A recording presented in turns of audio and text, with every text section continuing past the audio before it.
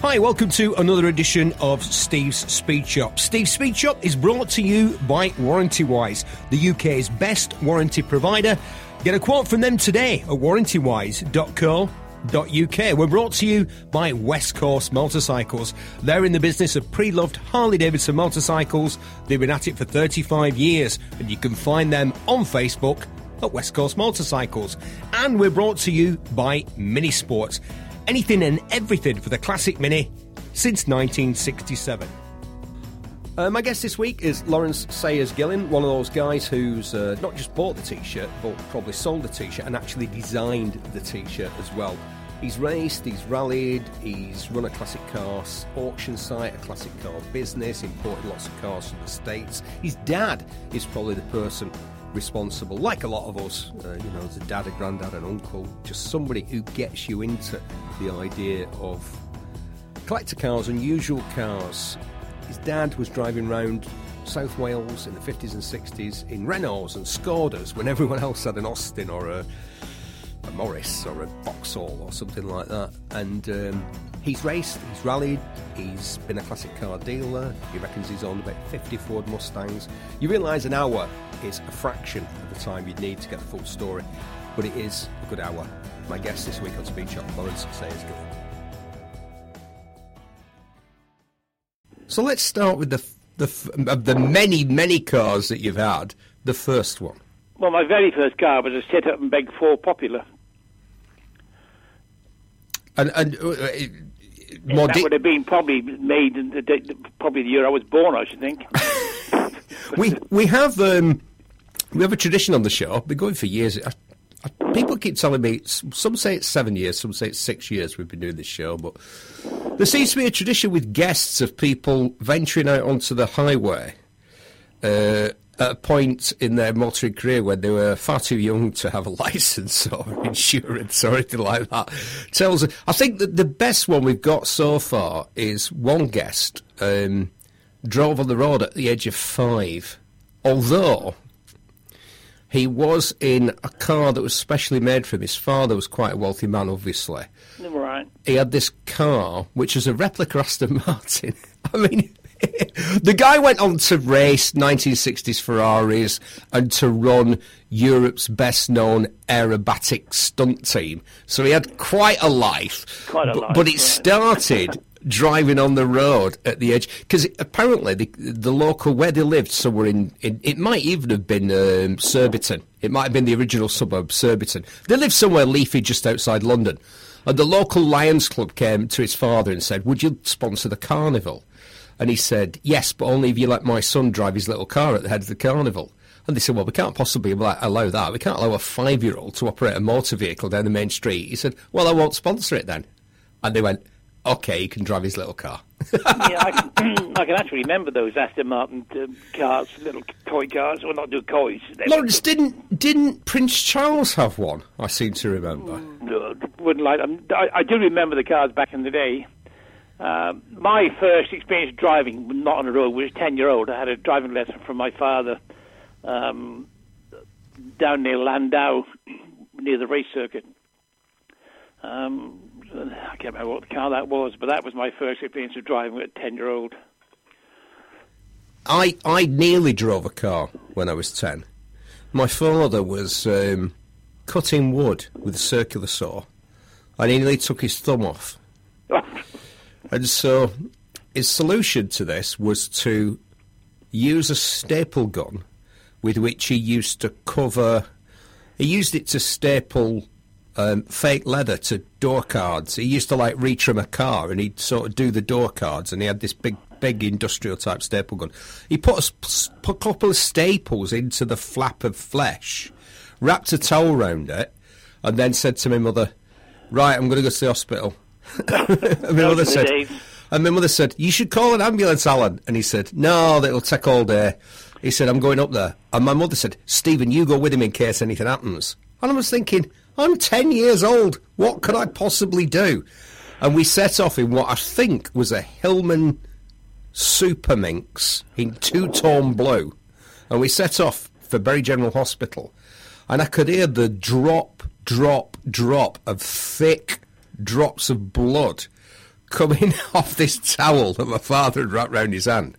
And I was thinking, right, you push that stick or else it won't go, and then you push on that pedal on the right, and that makes it go quicker. Because I was thinking, if I have to drive, I'm going to have to pay attention to what's going on. And I'd sat in all kinds of cars and started the engine and stuff like that. But fortunately, my dad made it to the hospital. It was only a couple of miles away, without passing out, and they sort of stitched him up, and he was all back Lived to fight another day. Well, he's back at work the next day. Farming types, you see, Laurence, the injuries like that a lot of people would be like, "Oh, I've got to have a couple of weeks off work." I think he had like a couple of hours off work, if I'm honest. He nearly took his thumb off.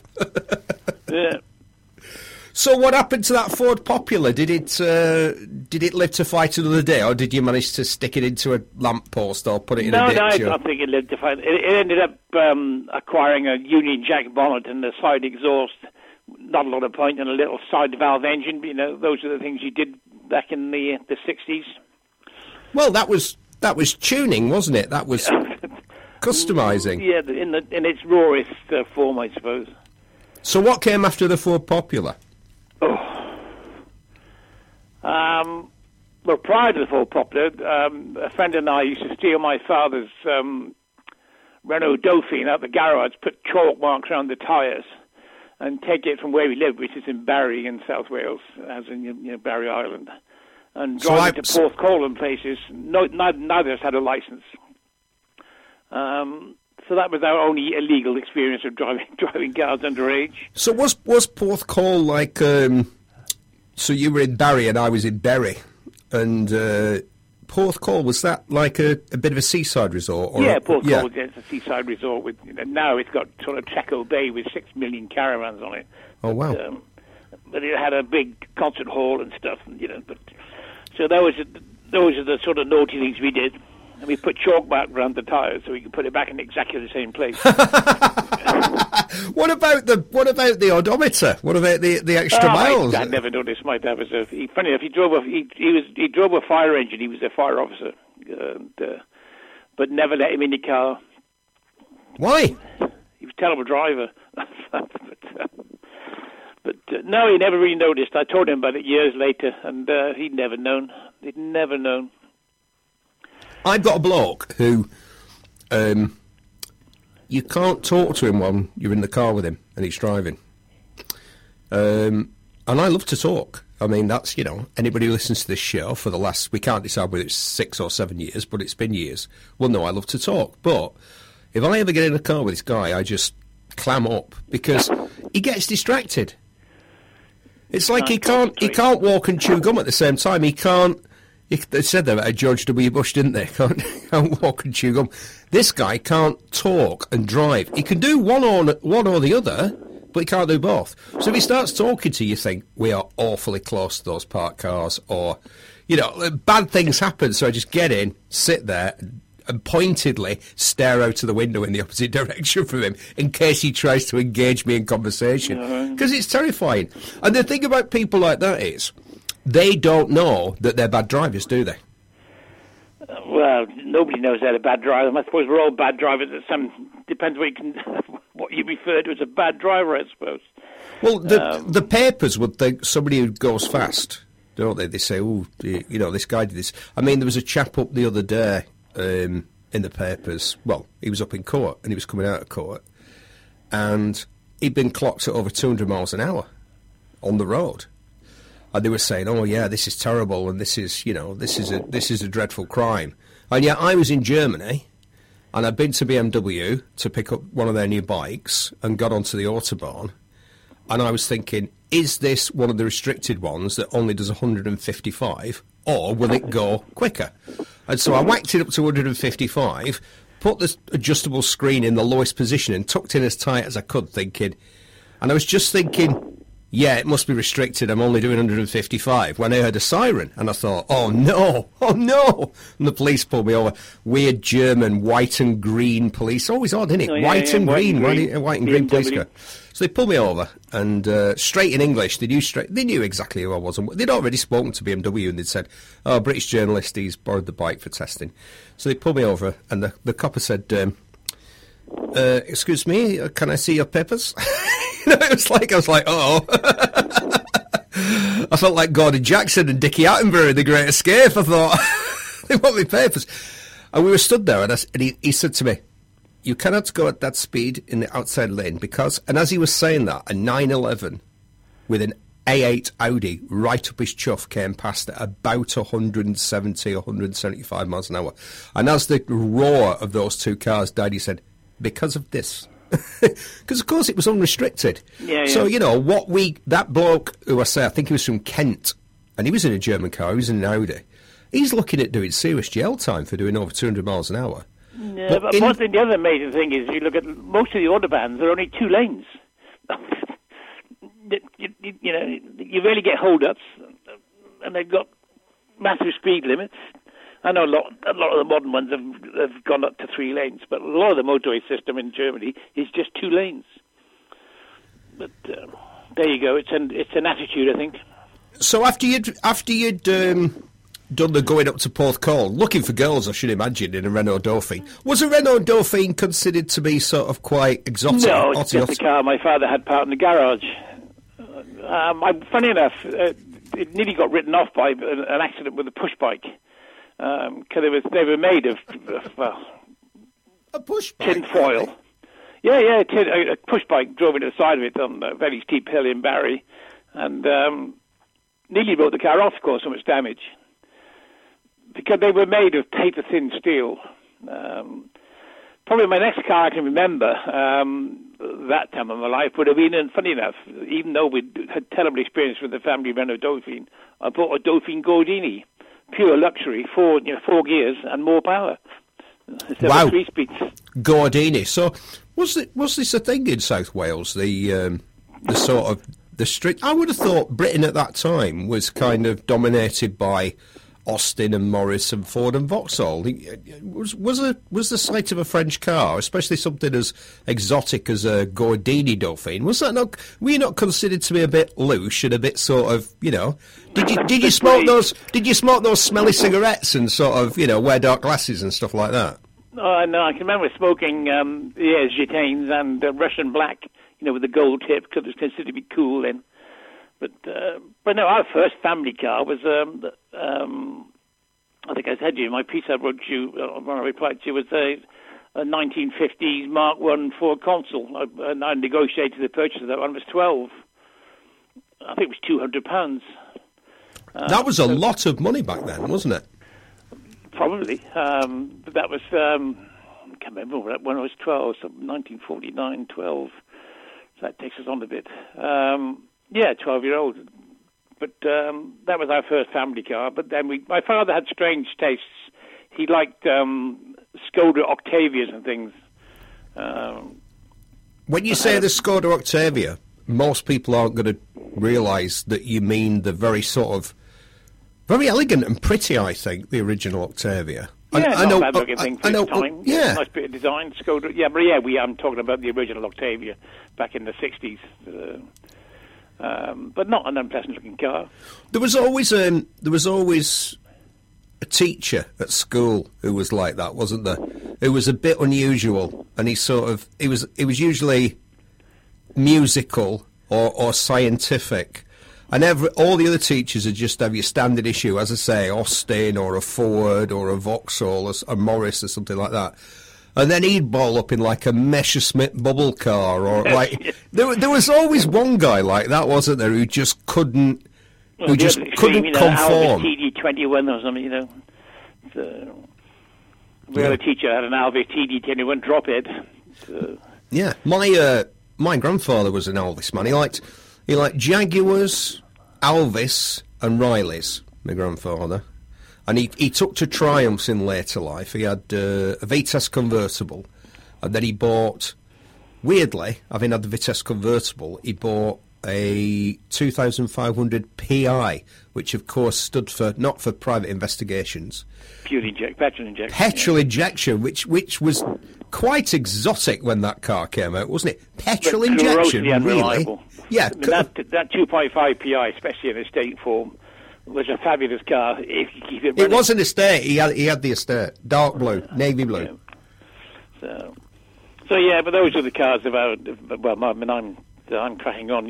73 in the next month, but I still see myself as a 26-year-old babe magnet personally, but not shared by many people. Don't we all? So, as a young man, once the family cars had been left behind, what was the first car that you bought that was a real, if I can use that slightly not slightly outmoded, very outmoded term, babe magnet? What was the first motor you had that proved to be a bit of a babe magnet? Probably Mark II Jaguar, 3.8 manual overdrive Mark II. And was this in the days when those things could be acquired relatively cheaply? Oh yeah, they were no money. The funny thing is now there are twice as many 3.8 manual overdrive Mark IIs on the road that never left the factory. Well, who was talking to me about his Mark II the other day, and he said he got it because Inspector Morse had one. That was a horrible thing. That was a horrible car. It was a Daimler, wasn't it? No, it was a Jaguar. They never ever did one. It was a little 2.4. But the car, it was pushed on and off most sets. But I mean, it made, £53,000 at auction, something. Did it? Just because it was what it was. I'll tell you what makes my heart sink when I see a Del Boy Reliant. It's like, I just see it because it's never the right model of Reliant. The one that was used, as far as I'm aware, in Only Fools and Horses, voted the most popular British sitcom of all time, and the scene where he falls through the bar, the greatest thing that's ever been on British television. Their van was a Reliant Regal Supervan 2, as far as I'm aware. And when you see somebody who's painted one up like that, it's never a Reliant Regal Supervan. About your better knowledge. Funny enough, an older business acquaintance of mine who died, his funeral, the funeral cortege was led by his Tit Trotter's independent trading replica van, complete with blow-up dolls coming in the back, which I thought was a great turn for someone that just passed away, quite young, but it's obviously what he wanted to do. Well, there's a chap who goes around now with a motorbike and sidecar, and the sidecar is can take a coffin. I was going to say it's a hearse, but I've seen there's an advert featuring that. There's some form of advert for insurance, life insurance. Oh yeah, I try to avoid television. I find it makes my head hurt. Yeah, you and me both. Most of this, hours and hours and hours of total nut of rubbish. But there you go. There's one thing on us worth watching. Well, I went to see a movie the other day, and there was some great cars in it. It was called House of Gucci, and it was about all the shenanigans that. What a story that is! A real life story. They were all like bumping each other off and getting each other put in jail and all sorts of stuff, all sorts of carry on. But the cars, and at the beginning, his Lambretta motor scooter, fantastic, and he graduates from a Lambretta to a Lamborghini. But and in some ways, his motoring journey is the story of how he got seduced from being. This is Maurizio, who's the central character. He was going to go off and be a human rights lawyer, but then he got seduced by the money and the glamour and the women and the Lamborghinis, and then it all starts to go horribly wrong. But I was talking to somebody about that. So it's quite long, and he said, "Oh, how long is it?" And I said, "Oh, it's over 2 hours." He said, "Oh, I couldn't commit that amount of time." I said, "Hold on a minute, you watch telly, don't you?" And he said, "Yeah." I said, "Well, you'll watch..." I said, "Have you seen Breaking Bad?" He said, "Yeah, the whole thing, yeah." Well, that's 64 hours of your life. 64 hours of your life. Sorry, I've never seen it, so... But, well, neither have I. Neither have I. I'm aware of it, and I know who plays the lead in it, and I know it's about... I know what it's about, but when you work out how much time you have to invest in these things, I'm like, I'm going to be dead soon. I haven't got time for stuff. I've got time for a movie, and of course, if To be honest, I am not terrible. I won't say terrible because I don't think it's terrible, but other people think it is. I will walk out the cinema, no problem. If the movie hasn't grabbed me by 45, 50 minutes, I just walk out. And people say, how can you do that? You've paid your money. I said, yeah, I've paid my money, and I take my choice. And I take my choice because I've paid my money. And my choice is to leave and go and do something else because the movie isn't engaging. Time is more important. Time is, isn't it? You realise that? But no, cars, I suppose, my history in cars is, it's like everyone, I suppose, it's more or less tied into what you could afford at the time. Well, but coming back to that Jag, you could afford it at the time because we do talk about this, and I kind of missed it. I missed that period, but I relive it by reading old car magazines and looking at the classifieds. There was a time when cars which are now held up as icons were just thought of as old rubbish and were sold for tiny amounts of money. Yeah. I mean, E-type Jags you can buy for, £500-600. And, now they're just, gone stark staring mad. There's a lot of stuff. But was it any good, that Mark II? Because again, there's a car that's held up, as I say, as an icon, really, as of style and performance, and of course, it starred in a lot of movies. It was both the cop car and the getaway car in a lot of British gangster movies and on the television. But were they actually any good? Yeah, when you consider the time, the performance of a Mark II Jag for its day was phenomenal. Especially, everyone raves about a 3.8 over the 3.4. I would challenge anybody, take the badging off, let them drive both cars to tell you which one was a 3.8, which one was a 3.4. But everyone raves about the 3.8 because it's a higher revving engine and slightly more powerful. But for its time, it was a beautiful looking car. I mean, it's never dated. The design's never dated. Very much like the MGB design, it's just dateless. And performance was phenomenal. But if you wanted a car that was more comfortable and handled better, you'd probably buy an S-Type. But the S-Type hasn't got the performance cachet of the Mark II. Well, they built the S for the American market, didn't they? Because apparently when the Mark II arrived in the States and they tried to get golf clubs in the back, it was like, what's going on here? Yeah, the ride wasn't there, and because of course the S-Type's got the independent rear end, as the Mark I, Mark II doesn't have. Well, I've told this story many times, and I'm going to briefly tell it again, because as I said, my grandfather John Moore, John Berry the farmer, would just drive a tractor or an old pre-war Austin 1601, Morris 8 or something like that. He had no interest really in vehicles; they were just tools to him. That's right, did the job. My mother's father was a car man. He was very much an enthusiast and a collector of books and magazines and all sorts of paraphernalia and of cars. And a Jaguar man, a Riley man, an Elvis man, born in 1900, both my grandfathers, both Victorians, the last year of Victoria's of reign, both Victorians, and both men who you would describe as Victorians. And I was talking to my mother one day and said, of course, grandfather never would have bought a foreign car. And she said, well, you say that, but he almost did. And she told me this story, which I've retold, of how she went with him on the train to the Earl's Court Motor Show because he'd gone down there to have a look at a Citroën, the Citroën DS. Well, yeah. Because he'd heard great things about it, and he drove it. And she said she knew how impressed he was because of how quiet he was after he drove it. And on the train, on the way back, she said she couldn't resist it. And she said he was reading his newspaper, and he always read the Times. And she said, Father, will we be having the French car? He said, and he pulled his newspaper down and went, we should be having a Jaguar. But she could tell that he'd been scared by how good the Citroën DS was. And now that car, I think, is quite rightly held up as one of the greatest car designs of all time. I mean, 1956. I mean, when that came on the road in 56. It's one of the cars I've owned hundreds of cars over the years, hundreds of all different types. I've never owned a DS, and I would love to own a DS, but whether I get round to it or not, I don't know. But they're wonderful. I mean, they are quirky. I mean, the little button on the floor for a brake, But, phenomenal piece of design, engineering. But if you think of the one that went before it, I mean, the Maygrey car. I mean, the Traction Avant. Yeah, again, first front-wheel drive car back in the 40s.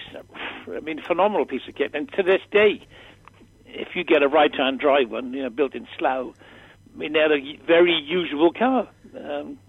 Performance-wise, handling-wise, probably not the most comfortable thing in the world with the seats they're built with. Oh, you're joking. You are joking. I've got a CX, and my daily is a Mark 1 C5 with a Hydractive 3 suspension.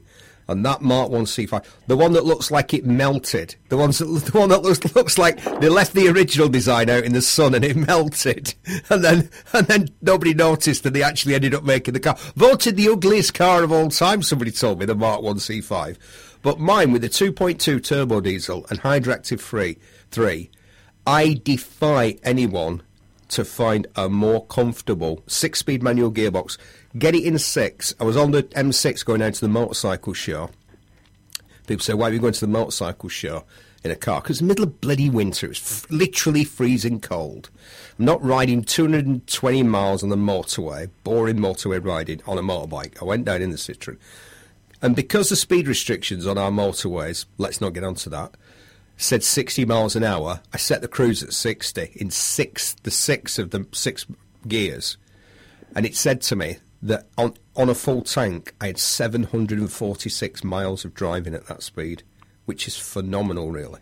Yeah, yes, I don't question that. I'm just referring to the comfort of a Traction Avant seating, which was not the most comfortable thing in the world. What's the most uncomfortable car you've owned, Laurence? Owned?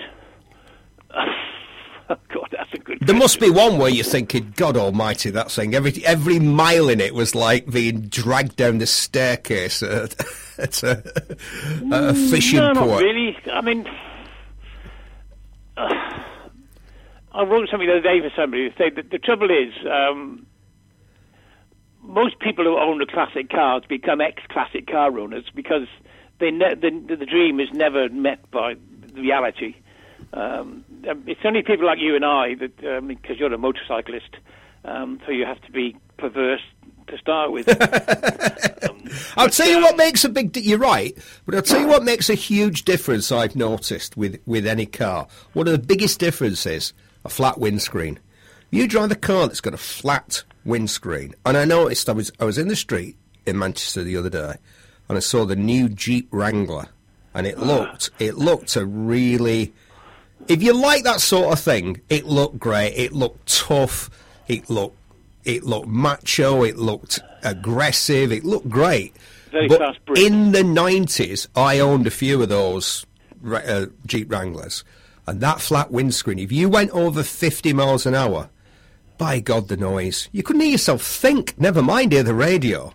And I just thought, are they still going with a flat windscreen? Yes, they've still got a flat windscreen. You realise that it was little changes in car design and the way that cars were, little changes along the road when it went to a monocoque construction, when they could make the curved windscreen glass and stuff like that.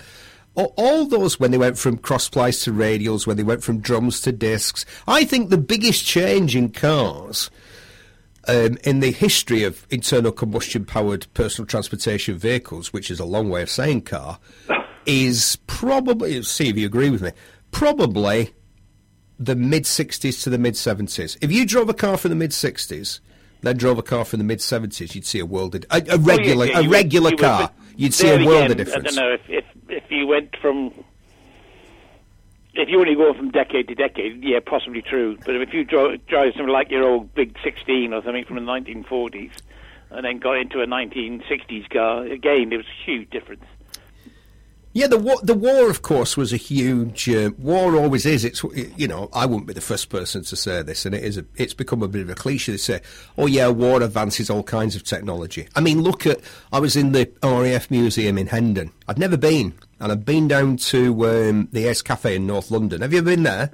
I've never made the Ace Cafe. Near Wembley Stadium. It's a great place. It is owned by a couple of mates of mine. Well, owned, they run the place. It's a fantastic place. It's been there for 25 years in its current incarnation. Been there a lot longer. In history. Years, isn't it? But we went down to something that was cancelled because of COVID and all that sort of stuff. So we'd come all the way down from Manchester. We'd come to London to do a couple of things. And my pal said, "Have you ever been to the RAF Museum?" I said, "No." So where is it? He said, "It's at Hendon, just up the road from here."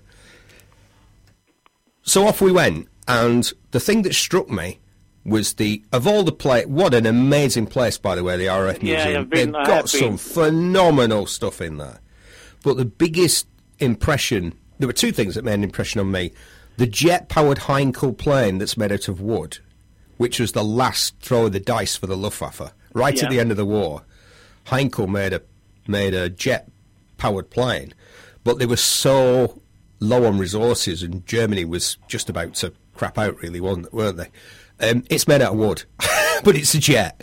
And then the other thing that really struck me was the English Electric Lightning, because if you look at the plane that it replaced, it wasn't just twice as fast; it was 3 times as fast. That's right. Three times as fast as the plane that it replaced. I mean, still a fast plane. I mean, what a phenomenal... And that was the kind of... I don't know what you call it, but the nitrous oxide injection, if you will, of the war and of the pace of change that the war forced upon science and engineering and design and invention. There again, you can take something like the Mosquito that nobody wanted and proved to be as fast or faster than a Spitfire. Made of wood. My physics teacher, Mr. Isherwood, was a Mosquito pilot. And he was saying that back in the 80s when I was at grammar school. He was saying, he'd say, bloody Spitfires and Hurricanes. He said, they couldn't live with my Mozzie. He said, we used to fly past them flicking of the V's, them boys, the Brill Cream boys. Like this. But again, just built to wood, built by guys that were building furniture before the war. He told us, Mr. Isherwood, my physics teacher, he told us that he, as a pilot of a Mosquito, he believed that they'd made them deliberately difficult to bail out of, to stop pilots from bailing out. Because this was just his theory. I'm not saying that they were. This was my old physics master who'd been a Mosquito pilot. And the other thing I remembered he could do was he was a pipe smoker and he used his thumb to push the tobacco down in his pipe. And as a consequence, his thumb was like a blackened stump. Right. Stump. And he could strike a match on his thumb. And when you're 14, that's really impressive, isn't it? When you see somebody do that, you get a match. Because, of course, this is how old I am now, Laurence. He would smoke his pipe in class while we were doing our work. Can you imagine now, if you went to school, there was a man in a tweed jacket smoking a pipe, and then, we'd hang around to hear his stories about flying Mosquitoes during wartime. Yeah, an underrated aircraft, very much so, wasn't it? Well, probably by the masses, but I think it was highly rated by those that knew what it was capable of. It was probably the most effective, although the Spitfire obviously gets all the glory, because it was so beautiful. The Spitfire is a beautiful design, isn't it? It really is. It's just like an E-Type. There are very few things that you look at and you think, oh, you can't improve on that. Because you look at a lot of cars and you think, yeah, that's kind of almost there, but that's just not quite right. And, I mean, I was out in a 65 MGB the other day. No, never mind. Well, no, but I think for what it was, I mean, my pal said, a convertible Austin Cambridge. And I thought, how harsh, it's terrible. No, it's really pretty. As I said earlier on, the design of the MGB is timeless. So pretty. So successful. But in some ways, an unexceptional car, and that's why it was so successful. It's all very well. Everybody getting all excited and going on about Lamborghini Miuras and Maserati this and Aston Martin that.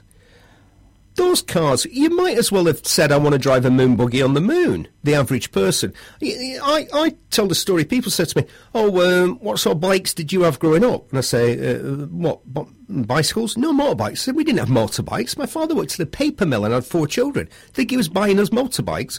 We had hand-me-down bicycles. I was lucky. I was the eldest. So if anybody was going to get bought the bike new, it was me. And then my brother rode it, and then my sisters, it was kind of like that. All this talk, and that's the thing with the historic car world and the collector car world, or whatever we want to call it. There's all this big talk about all these exotic cars. But for most people, an MGB, that was doable. That was achievable. That was my next car after my Mark II, MGB GT. What colour was it? It was blaze. And the interior? Can you remember? Black vinyl. Black. Because it was a 1966. LYH 260D. There you go. I got an orange one recently, and I took it to one of Manchester's shortest streets, Motor Street. So called because I worked out and did a bit of research. I should have worked it out before. It was the first place that motor cars were sold and that you could buy petrol, and that was had a forecourt and that.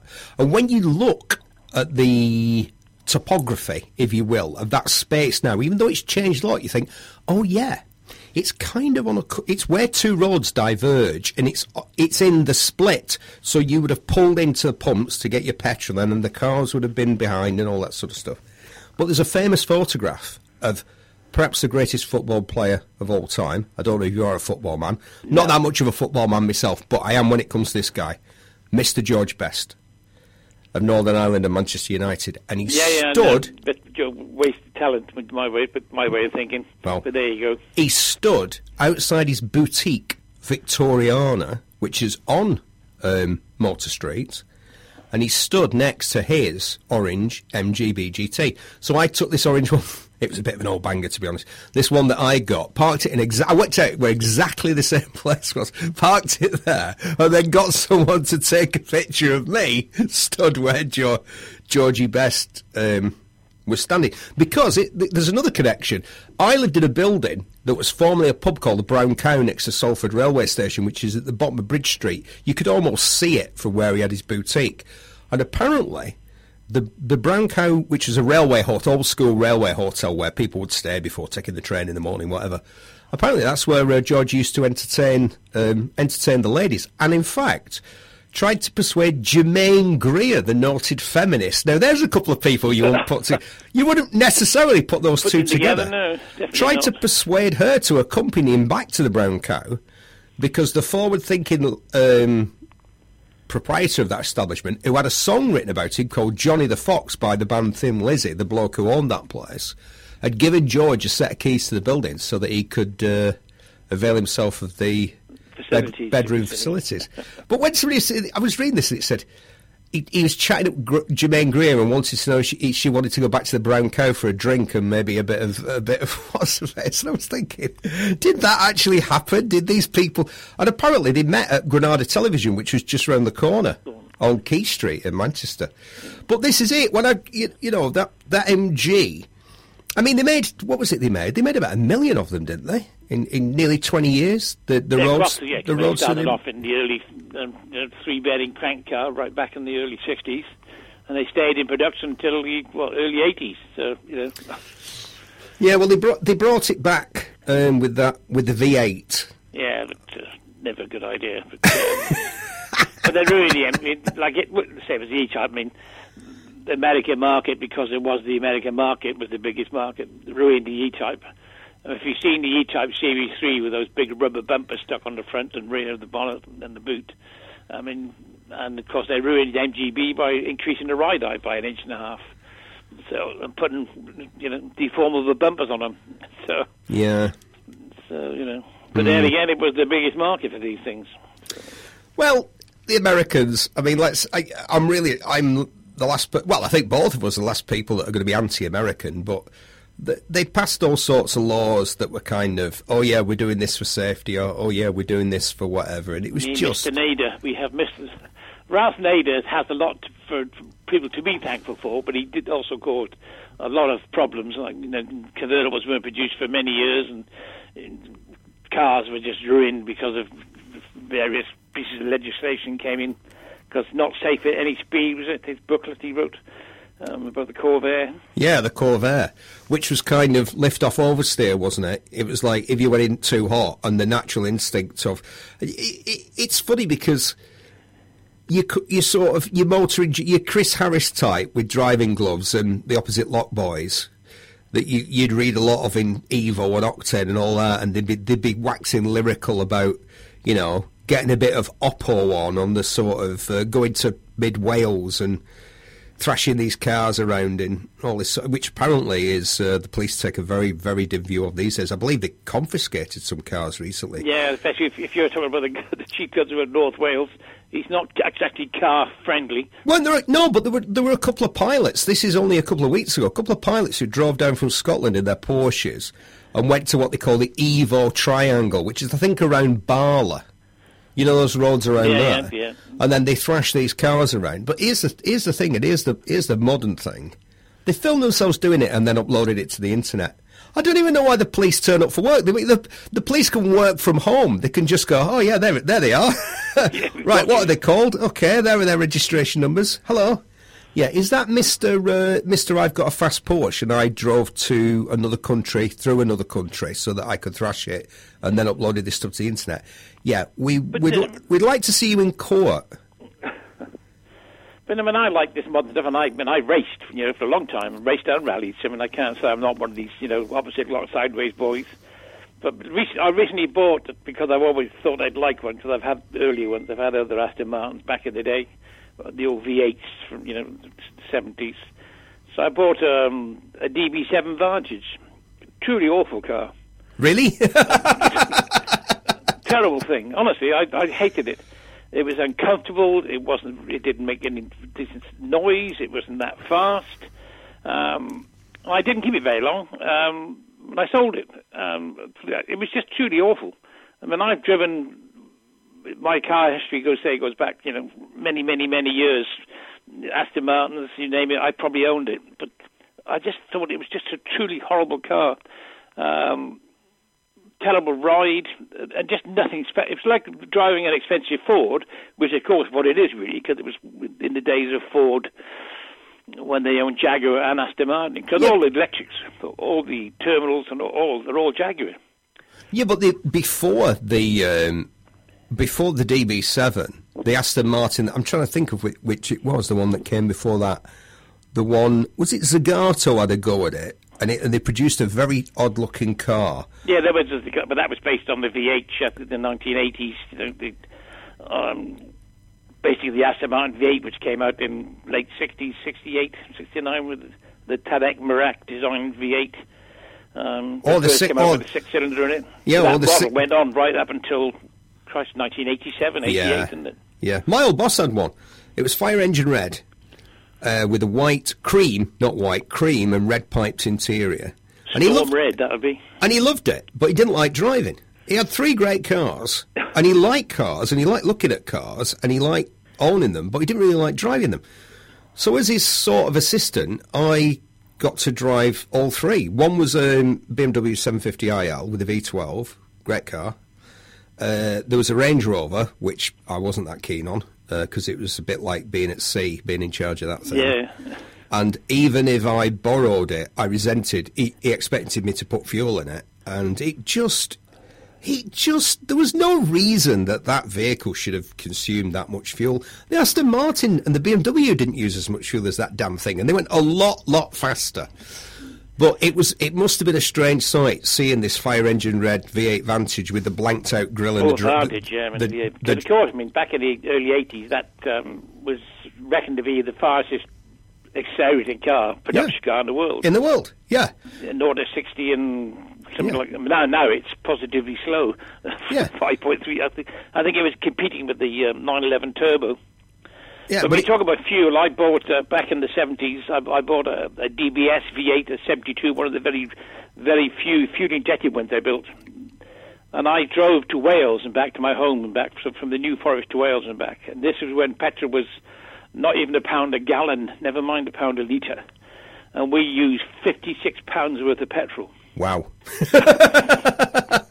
That wasn't the thirstiest vehicle that I've ever had. Go on, ask me.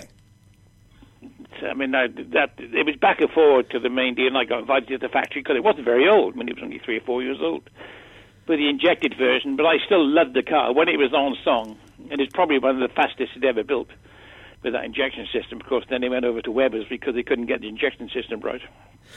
Most people that I know that race, as you have, aren't that interested in road cars. Did racing not... I remember turning up to something and Damon Hill was there, and I remember he turned up in a Renault Safran estate car that had kind of child seats and like McDonald's wrappers, and it was kind of like, I said, who's in that? And I said, Damon Hill, that's Damon Hill. And he went, you what?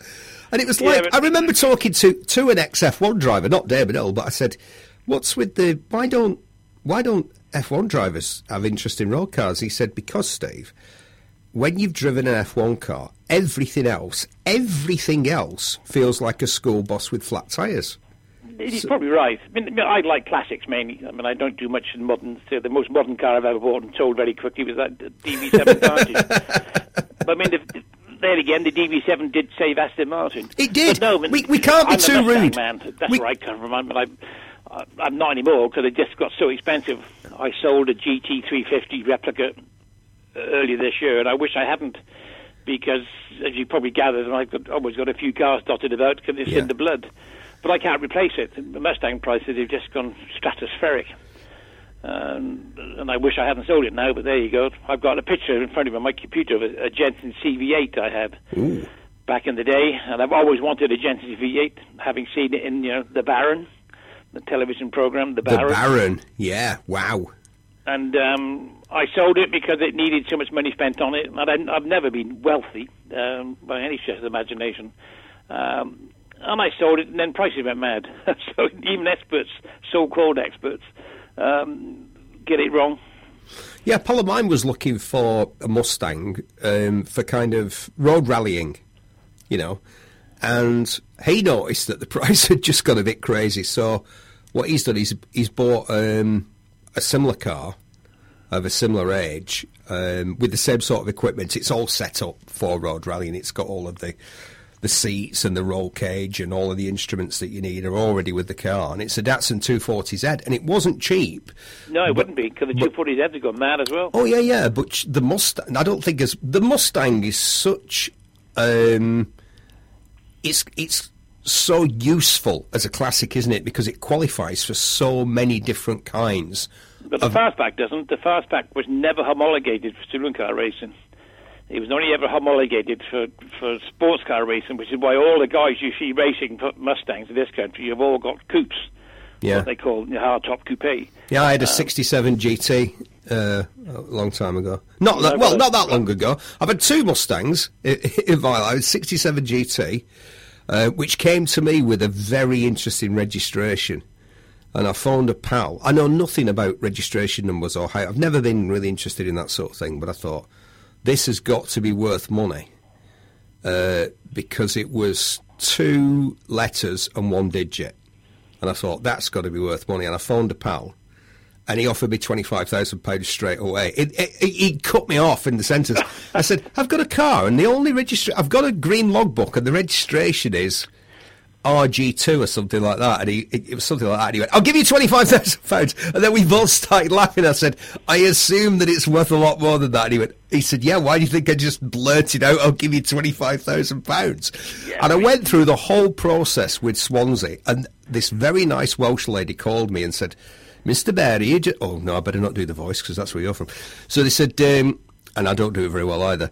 I end up sounding like I'm from the Indian subcontinent. But anyway, she said, not dissimilar. She said, just a few questions, Mr. Barry, before we issue you with your V5C. And I thought, this is great. I've only paid a few £1,000s for the car, and I'm going to get a registration number with it that's worth many times that. And then she said, oh, hold on a minute, Mr. Berry. Oh, I've just noticed that number's been reallocated. Thank you. Have a nice day. Yeah, I was like, oh no. And then the other Mustang I had is probably the most hated Mustang of them all. Apart from the new one, that new electric SUV that they've done. That's got everyone frothing at the mouth. Everyone over 45 is frothing at the mouth. Young people are going, oh, that's quite nice, I think. In fact, people are online going, I will never go into a Ford showroom. I will never buy a Ford product again as long as I live. That's ludicrous, but there you go. But progress. The one that I had was previously the most hated Mustang, which of course is the Mustang 2. Oh yeah, disgusting looking thing. But this one had been sold new. Get this, Laurence. This one had been sold new from a showroom in the UK in 1977 or 76 or 77, something like that. With a 5-litre V8 and about 130 horsepower. How did they manage to get so little power from a 5-litre V8? What did they do? That's the difference between us and the Americans. But I love, and I've owned a few, the Lincoln Continental clapdoor, 1961 to 1964, really, before they got ugly. With the clapdoors, the suicide doors. 7-litre V8. But I mean, it's got less than 300 brake horsepower. And the thing weighs 5,000 pounds. You don't feel any bumps. So, of course, did you ever get to go underneath that car? Because I can't think of a lift in the UK that would be able to... Yeah, I've had them on ramps. Did you have to say... I've had the beautiful red one, but it wouldn't fit my garage, which is why I went eventually. But I loved it. Took it to Goodwood a few times, I had a red one, I had a white one before that. So I just love the design. It's not the car I love, it's just a wonderful piece of design. I had the Corgi model with, as you say, the clap doors, the suicide doors.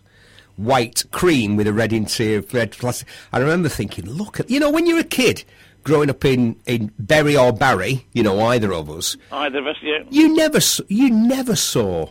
vehicles like that. You never saw a Lincoln Continental smoking through this. If you saw a Renault Dauphine, you saw a Renault Dauphine all the time. You were lucky. I've told the story before. There were two interesting cars that I used to regularly see. Mr. Pearson, the surgeon, had an Aston Martin DB5, and then there was a guy called Mr. Monkhouse who ran an insurance. I think he had 2 or 3 of these places. One in Bolton, and he had a Red E-Type, and that was it. Everybody else had an Austin, a Morris, a Vauxhall Viva, a Land Crab. A Ford Escort. That's what people drove. But the collector car market and the whole Goodwood, the Death Star that is Goodwood, the glamorous Death Star that is Goodwood, and I mean that in a good way, Goodwood, I really do. It's kind of creating this idea that the old car landscape was populated by Mustangs and Miuras and E-Types and stuff, and it wasn't. It was mainly loads and loads of really quite ordinary cars. In fact, very mundane is exactly. Thank you, Laurence. That's exactly the word that instead of blathering on, that I should have reached. But but the same token, you see Austin A30s and A35s racing in saloon car racing. You see the Austin A40. Hugely competitive in racing. Austin A40. Why? I mean, the first hatchback, really. No one ever gives you that accolade, but it is. You go to Goodwood, and there are Alphas and Mark II Jags and big Yankee muscle cars, and then these little Austins just bugger off into the distance. What's going on? because back in the day, that's not what happened. No, because they weren't as quick then. They didn't have the tyre technology. If you look at these guys, got a new one I was racing. The father and son BTCC guys. The Minshaws, those guys? No, it's a BTC driver. What's his name? Anyway, him and his dad, they've got a whole workshop now where they prepare Cortinas and Austin A40s and things. Right. And they're spending tens of thousands of pounds on these cars. But it's providing fantastic entertainment, isn't it? Oh, yeah, fabulous. But it does just seem a bit odd when you see an Alpha puffing and blowing, trying to keep up with a little Austin that just goes. I suppose as a Brit I should feel patriotic, but there's something in me that thinks, well, that isn't right, because, it should be a Cortina, or it's a Lotus Cortina, or it should be an Alfa Romeo. It should not be that little shopping car, quite innovative as it was. Like you say, the first hatchback, really. I don't think it should be winning those races. Sorry. Well, I say because they're just spending so much money preparing them. If you look at the guys back in the day that were racing the Mark 1 Jags and things and Zephyrs, they didn't they weren't prepared to that degree. You know, they could drive them back and forth to the circuit. And here's another thing, Goodwood and historic race preparation and racers people. Can you set the cars up so they cock a wheel like they used to back in the day? Because that was one of the most exciting things in racing ever, wasn't it? When it depends what you're driving, really. I had a race-long dice back in the 80s with John Atkins and him and his AC Cobra. Me and my modified Series 3 V12 Jaguars. There was a thing called the Intermark, Aston Martin. Oh, Intermark was great. Yeah. And he was behind me, and we would nip and tuck through the whole race. And he came and commented to me afterwards that I was lifting wheels going through the corners. I said, well, yeah, I would do. Yeah, it's a very rigid saloon car. You know, it's not like your little AC Cobra. If you've ever driven an AC Cobra, they flex like the flexi thing on a flexi day. You know, the different things like an E-Type will flex. But if you've got a rigid unitary construction saloon car, which is made for racing. It's like the modern touring cars. They do exactly the same. They lift wheels everywhere. What's your favourite series out of all the ones that you've watched or competed in? What do you think was the most enjoyable for you as a racer? Oh, I used to love the Aston Martin Oris Club Intermark because that was. I used to watch Intermark. So that was Cobras, Ferraris. Yeah, Jaguars. Ferraris, Jaguar. Well, me and my pals, we used to know Rob Beer. And so Rob Beer. Well, he did Malcolm Hamilton's car. He was the man, wasn't he? Yeah. Well, so I got to know Malcolm, right? And when they opened a big kart racing place here in Manchester, they threw quite a lot of money at the opening of it. It's right next door to Manchester United's football ground, and I thought I can get a ringer. I'll get Malcolm to come. So Malcolm came, and he was on our team. But it was interesting. What he was doing was we were doing quite well. Jordan had not the drivers, but like the mechanics and I think a test driver and stuff like that. It was Jordan and my little team that looked like we were going to win this inaugural sort of. Yeah, Andrew Jordan, his father. Yeah, that's it. Right. So. But when Malcolm was jumping in the car, because he wasn't the most svelte of racing drivers. No, a bit like me, really. So Malcolm was struggling into the cart. But then what his technique was in the car was exactly the same as it was in, I think, that E-Type, the Rob Beer E-Type. The fastest E-Type in the world. Wasn't that the fastest and most powerful E-Type in the world? So Malcolm's technique in a cart was the same. What he'd do is get in really tight behind somebody, and then on the what amounted to a straight, he'd pull out from behind and put the hammer down. But guess what? I said to him when he came and I said, Malcolm, you know when you pull out in the Rob Beer, the fastest E-Type in the world, and put the hammer down? Normally that works, but it ain't going to work here in a go-kart, mate. Stop doing it. I said, you've got to intimidate people. Put them in a wall. Yeah, but a better way's quite good because you get all these 8-stone blokes trying to pass you and they hit you and they just stop. What a glorious thing it was. I mean, you probably didn't enjoy it because, you know, it was Aston Martins that were supposed to win in there, but that E-Type, what a machine. What a beast! You had David Ellis had a modified Aston Martin V8 and he was eventually banned because they said it was outside the spirit of the series, but it was all Aston Martin. But when somebody gets too fast, it ruins. I mean, have you been involved from the very start of a championship? Have you ever done that, Laurence, in your career? Only sort of Mickey Mouse Jaguar stuff. Yeah, well, Jaguar driver yeah, stuff. But it doesn't matter. It doesn't matter because my point would be that I worked for a magazine that was exclusively Harley Davidson, and we got involved at the start of a championship, a motorcycle racing championship that was exclusively Harley Davidson's. And everybody said, oh, this is going to be a bit of fun. We're all going to have fun. And what it turned into after a couple of years is some of us are going to start throwing so much money and we're going to start bending the rules, and we're going to start employing ex-MotoGP riders or World Superbike riders. What started out as a bit of fun turned into, and I wonder if it's inevitable. Do you think it's inevitable? It just turned ultra-competitive and people started bending the rules left, right and centre. Well, the trouble is that everyone asks you a question, what's the cheap form of motorsport? There is no cheap form of motorsport. No matter what you're racing, it's all expensive. And the trouble is money talks. I can remember, I won't mention the name, but he owned a big string of chemists around the country. A Jaguar man, he had a complete fleet of Jaguar cars. That man turned up at Pembrey Circuit and basically took up the whole paddock with his collection of cars. and wondered why everyone was getting a bit miffed. Because he said a club meeting. He said the Jaguar Driver Club or a Jaguar Enthusiast Club meeting. I can't remember which. Which becomes ridiculous. And same with the AMOC Intermark. You get people turning up in their helicopter and their Templicum with 6 cars in the back. And you'd have an Aston Martin Owners Club meeting. So, you can't compete against that sort of money. So, you do your best. So what about the current car landscape? I think it's. I mean, as you said, you're interested is mainly in classics, and so is mine. I find most modern cars a bit of a turn off. I see them for what they are, which is a machine to transport you from A to B, and nothing that you're going to really engage with in the same way that you would with. I don't know, your own... Something that requires your attention to get it from A to B. Yeah, I mean, well, I just had a trip a few weeks ago. We shipped my partner's 1971 Alfa Romeo Spider, Series 2, the Camtail 2 litre. Yeah. We shipped it from Liverpool. I drove it to Liverpool, put it on a boat, and then about 2 weeks later we met up with it in Halifax, Nova Scotia, and drove to Toronto.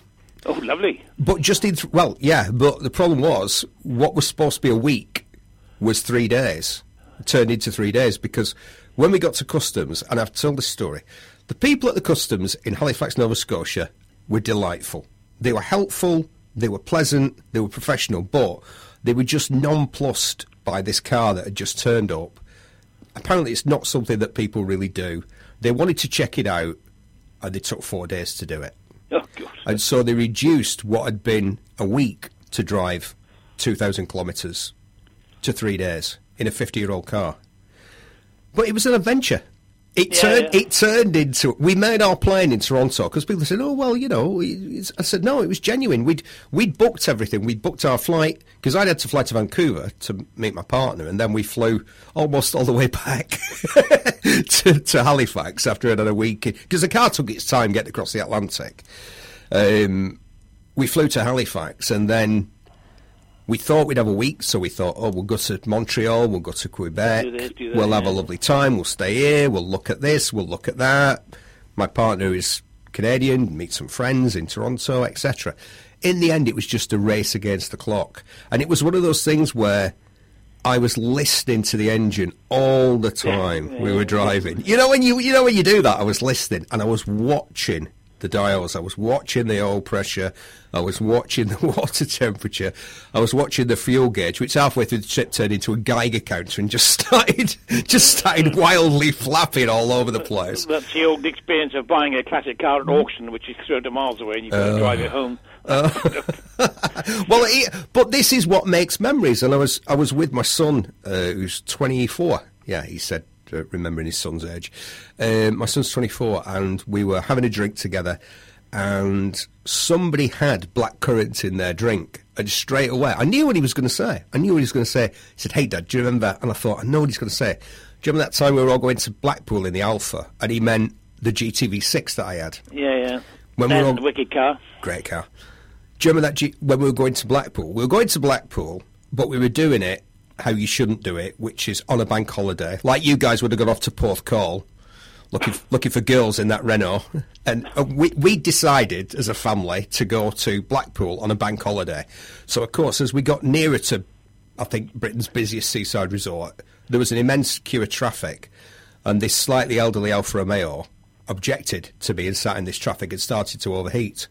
So my solution, having pulled over and allowed it to cool down, was to liberate the 2 litres of pre-prepared Ribena from the picnic hamper and pour it into the guts of the radiator, which meant we made it to the next garage where I could top up with water. But for the next half hour, the pungent aroma of hot blackcurrant it was amazing.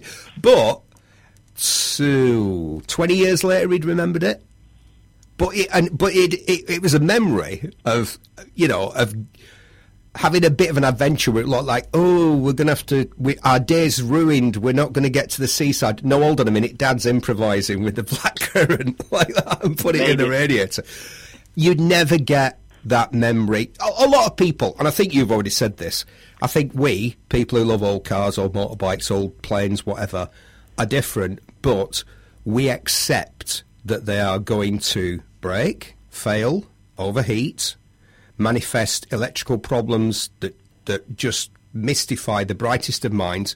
They're going to do things that cause trouble, and that's not for everybody. In fact, it's only for a small number of people. It is. This is the problem now with the modern. Because I was in the classic car auction business for many years until I sold up, and I've always been around classics. But now I think it's virtually impossible to sell a classic car to a person. Because now you can just take it back. Yeah. I've just bought this 50-year-old car and there's something wrong with it, so I want my money back, which to me is just ludicrous.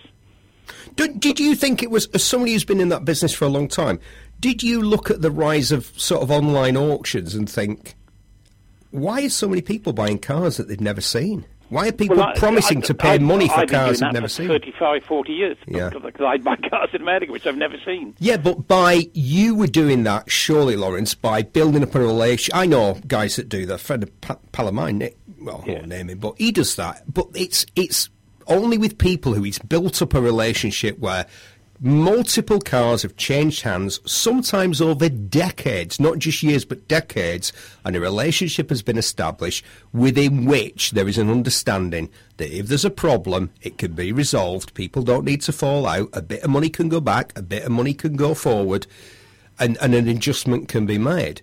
But when it's a total stranger, are you not just rolling the dice? Why don't you just go down to the casino and, put it all on Red 18 or whatever? It's you're sending however many $1,000 to the States for a car you've only seen some pictures of on the internet. I mean, but this is a ludicrous situation now. I won't mention their names, but a friend of mine's got a big classic car dealership, and life's become a nightmare because now you can take your car back. But they will then go and buy the same car at auction with no comeback whatsoever. So, you say, where's the mentality? Yeah.